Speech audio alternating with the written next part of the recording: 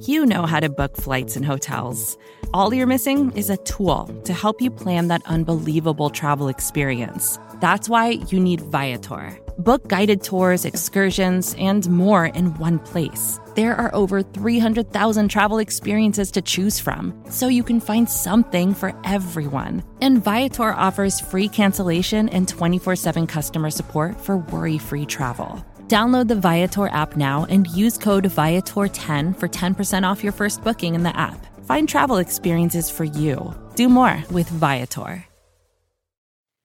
Chapter 24. Julius Takes a Hand. In his suite at Claridge's, Kremenin reclined on a couch and dictated to his secretary in sibilant Russian. Presently, the telephone at the secretary's elbow purred, and he took up the receiver, spoke for a minute or two, then turned to his employer. "Someone below is asking for you." "Who is it?" He gives the name of Mr. Julius P. Hersheimer. "Hersheimer," repeated Kremenin thoughtfully. "I have heard that name before." "His father was one of the Steel Kings of America," explained the secretary, whose business it was to know everything. "This young man must be a millionaire several times over." The other's eyes narrowed appreciatively. "You had better go down and see him, Ivan. Find out what he wants." The secretary obeyed, closing the door noiselessly behind him. In a few minutes, he returned. "He declines to state his business, says it is entirely private and personal, and that he must see you." "A millionaire, several times over," murmured Kremenin. "Bring him up, my dear Ivan." The secretary left the room once more and returned, escorting Julius. "Monsieur Kremenin," said the latter abruptly. The Russian, studying him attentively with his pale, venomous eyes, bowed. "Pleased to meet you," said the American. "I've got some very important business I'd like to talk over with you, if I can see you alone." He looked pointedly at the other. "My secretary, Monsieur Grieber, from whom I have no secrets." "That may be so, but I have," said Julius dryly. "So I'd be obliged if you'd tell him to scoot." "Ivan," said the Russian softly, "perhaps you would not mind retiring into the next room." "The next room won't do," interrupted Julius. "I know these suites, and I want this one plumb empty, except for you and me. Send him round to a store to buy a pennyworth of peanuts." Though not particularly enjoying the American's free and easy manner of speech, Kremenin was devoured by curiosity. "Will your business take long to state?" "Might be an all-night job if you caught on." "Very good, Ivan. I shall not require you again this evening. Go to the theater. Take a night off." "Thank you, Your Excellency." The secretary bowed and departed. Julius stood at the door watching his retreat.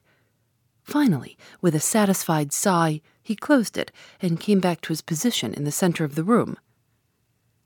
"Now, Mr. Hersheimer, perhaps you'll be so kind as to come to the point." "I guess that won't take a minute," drawled Julius. Then, with an abrupt change of manner, "Hands up, or I shoot." For a moment, Kremenin stared blindly into the big automatic. Then, with almost comical haste, he flung up his hands above his head. In that instant, Julius had taken his measure. The man he had to deal with was an abject physical coward. The rest would be easy. "This is an outrage," cried the Russian in a high, hysterical voice. "An outrage. Do you mean to kill me?" "Not if you keep your voice down. Don't go edging sideways towards that bell. That's better." "What do you want? Do nothing rashly. Remember, my life is of the utmost value to my country." "I reckon," said Julius, "that the man who let daylight into you would be doing humanity a good turn. But you needn't worry any. I'm not proposing to kill you this trip. That is, if you're reasonable." The Russian quailed before the stern menace in the other's eyes. He passed his tongue over his dry lips. "What do you want? Money?" "No, I want Jane Finn." "Jane Finn? I never heard of her." You're a darned liar. You know perfectly who I mean. I tell you I've never heard of the girl. And I tell you, retorted Julius, that little Willie here is just hopping mad to go off. The Russian wilted visibly. You wouldn't dare. Oh, yes, I would, son. Kremenin must have recognized something in the voice that carried conviction, for he said sullenly, Well, granted, I do know who you mean. What of it? You will tell me now, right here, where she is to be found. Kremenin shook his head. I dare not. Why not? I dare not. You ask an impossibility. Afraid, eh? Of whom? Mr. Brown? All that tickles you up. There is such a person, then. I doubted it, and the mere mention of his name scares you stiff. I have seen him, said the Russian slowly, spoken to him face to face. I did not know it until afterwards. He was one of a crowd. I should not know him again. Who is he really? I do not know. But I know this. He is a man to fear. He knows everything, and his vengeance is swift. Even I, Kremenin, would not be exempt. Then you won't do as I ask you. You ask an impossibility. Sure, that's a pity for you, said Julius cheerfully. But the world in general will benefit. He raised the revolver. Stop, shrieked the Russian. You cannot mean to shoot me. Of course I do. I've always heard you revolutionists held life cheap. But it seems there's a difference when it's your own life in question. I gave you just one chance of saving your dirty skin, and that you wouldn't take. They would kill me. Well, said Julius pleasantly, it's up to you. But I'll just say this. Little Willie here is a dead cert, and if I was you, I'd take a sporting chance with Mr. Brown. You will hang if you shoot me, muttered the Russian irresolutely. No, stranger, that's where you're wrong. You forget the dollars. A big crowd of solicitors will get busy, and they'll get some highbrow doctors on the job, and the end of it all will be that they'll say my brain was unhinged. I shall spend a few months in a quiet sanitarium. My mental health will improve. The doctors will declare me sane again, and all will end happily for little Julius. I guess I can bear a few months' retirement in order to rid the world of you. But don't you kid yourself. I'll hang for it. The Russian believed him. Corrupt himself, he believed implicitly in the power of money. He had read of American murder trials, running much on the lines indicated by Julius. He had bought and sold justice himself. This virile young American, with the significant drawling voice, had the whip hand of him. I'm going to count 5, continued Julius, and I guess, if you let me get past 4, you needn't worry any about Mr. Brown. Maybe he'll send some flowers to the funeral. But you won't smell them. Are you ready? I'll begin. 1, 2, 3, 4. The Russian interrupted with a shriek. Do not shoot. I will do all you wish. Julius lowered the revolver. I thought you'd hear sense. Where is the girl? At Gatehouse in Kent, Astley Priors, the place is called. Is she a prisoner there? She's not allowed to leave the house, though it's safe enough, really. The little fool has lost her memory, curse her. That's been annoying for you and your friends, I reckon. What about the other girl, the one you decoyed away over a week ago? She's there too, said the Russian sullenly. That's good, said Julius. Isn't it all panning out beautifully? And a lovely night for the run. What run? Demanded Kremenin with a stare. Down to Gatehouse, sure. I hope you're fond of motoring. What do you mean? I refuse to go. Now, don't get mad. You must see I'm not such a kid as to leave you here. You'd ring up your friends on that telephone first thing. Ah. He observed the fall on the other's face. You see, you'd got it all fixed. No, sir, you're coming along with me. This your bedroom next door here. Walk right in. Little Willie and I will come behind. Put on a thick coat. That's right. Fur-lined? And you a socialist. Now we're ready. We walk downstairs and out through the hall to where my car's waiting. And don't you forget, I've got you covered every inch of the way. I can shoot just as well through my coat pocket. One word, or a glance even, at one of those liveried menials, and there'll sure be a strange face in the sulphur and brimstone works. Together they descended the stairs and passed out to the waiting car. The Russian was shaking with rage. The hotel servant surrounded them. A cry hovered on his lips, but at the last minute his nerve failed him. The American was a man of his word. When they reached the car, Julius breathed a sigh of relief. The danger zone was past. Fear had successfully hypnotized the man by his side. "Get in," he ordered. Then, as he caught the other's sidelong glance, "No, the chauffeur won't help you any. Naval man, was on a submarine in Russia when the revolution broke out. A brother of his was murdered by your people. George?" "Yes, sir." The chauffeur turned his head. "This gentleman is a Russian Bolshevik. We don't want to shoot him, but it may be necessary. You understand?" "Perfectly, sir." "I want to go to Gatehouse in Kent. Know the road at all?" "Yes, sir. It'll be about an hour and a half's run." "Make it an hour. I'm in a hurry." "I'll do my best, sir." The car shot forward through the traffic. Julius ensconced himself comfortably by the side of his victim. He kept his hand in the pocket of his coat, but his manner was urbane to the last degree. "There was a man I shot once in Arizona," he began cheerfully. At the end of the hour's run, the unfortunate Kremenin was more dead than alive. In succession to the anecdote of the Arizona man, there had been a tough from San Francisco and an episode in the Rockies. Julius's narrative style, if not strictly accurate, was picturesque. Slowing down, the chauffeur called over his shoulder that they were just coming into Gatehouse. Julius bade the Russian direct them. His plan was to drive straight up to the house. There, Kremenin was to ask for the two girls. Julius explained to him that little Willie would not be tolerant of failure. Kremenin, by this time, was as putty in the other's hands. The terrific pace they'd come had still further unmanned him. He'd given himself up for dead at every corner.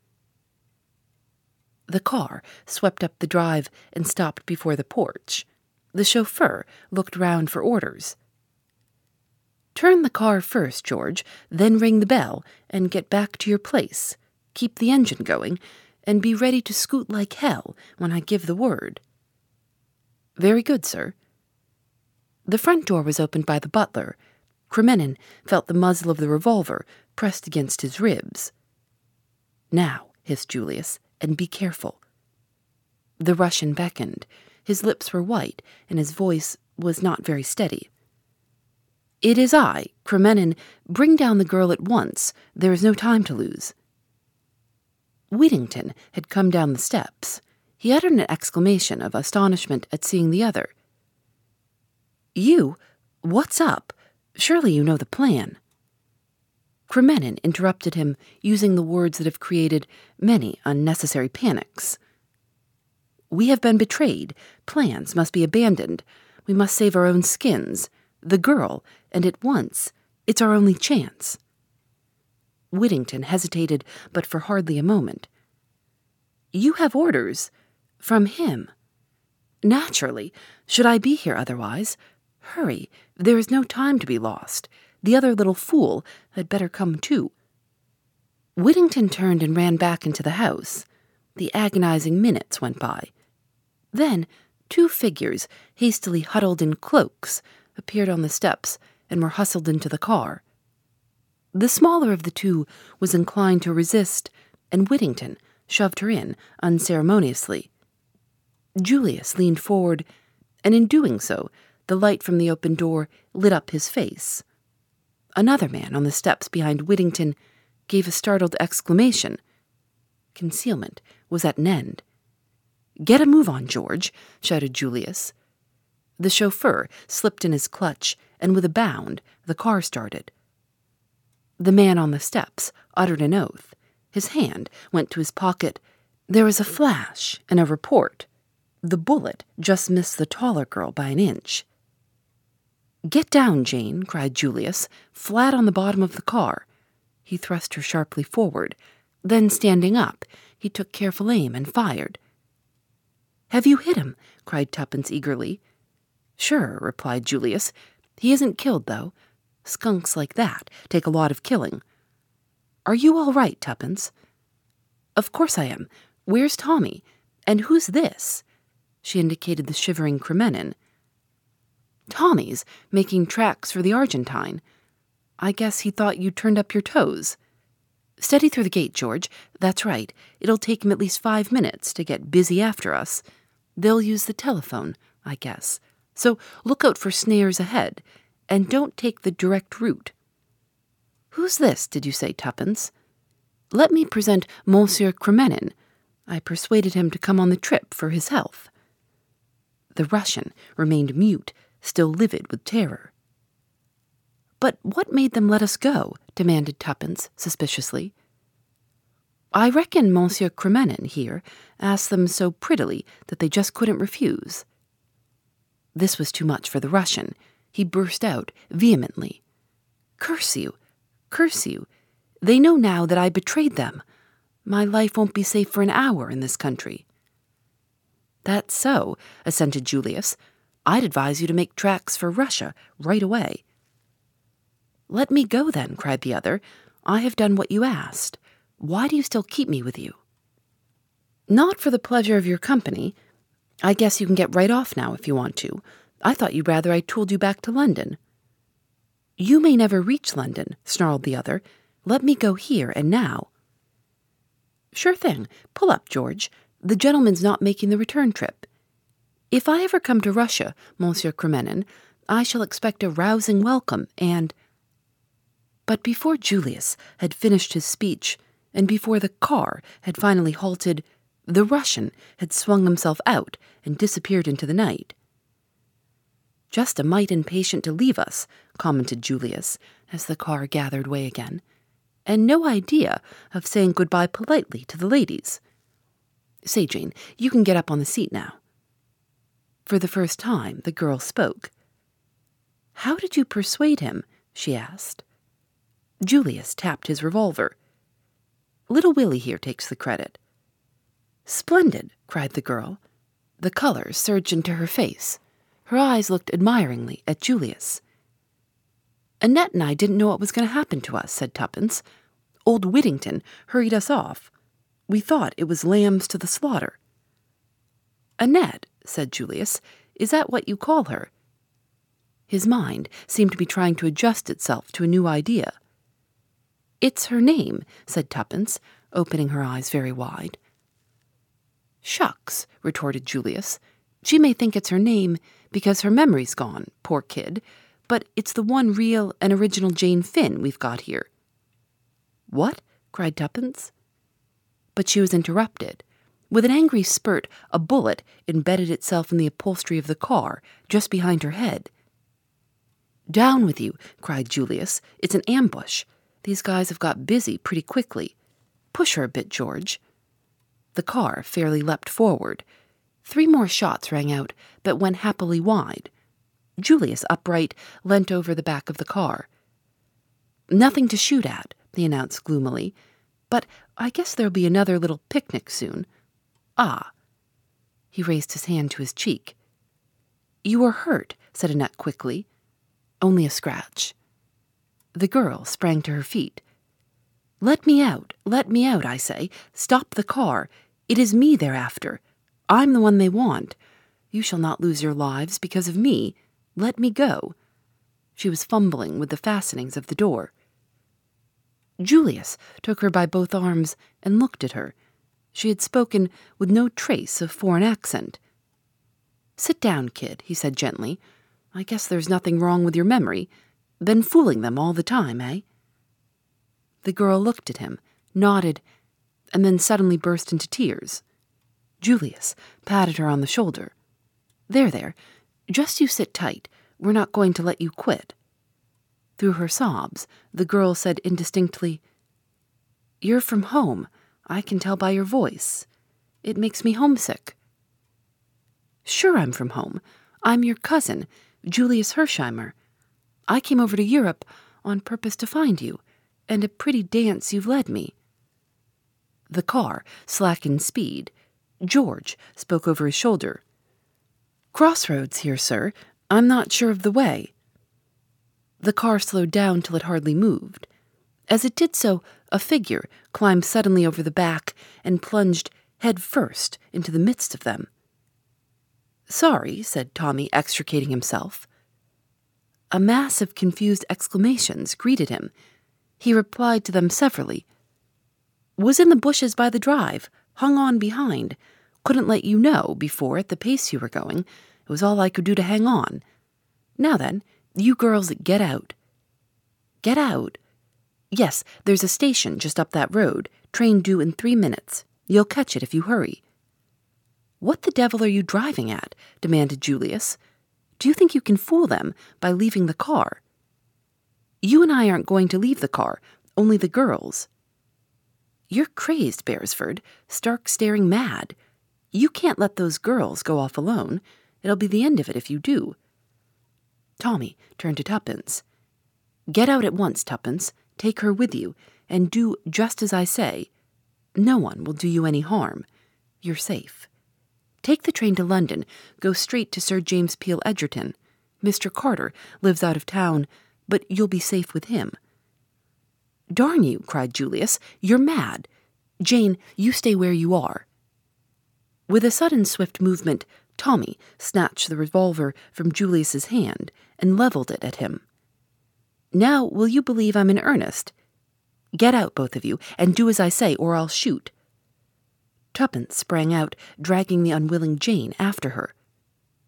"Come on, it's all right. If Tommy's sure, he's sure. Be quick, we'll miss the train." They started running.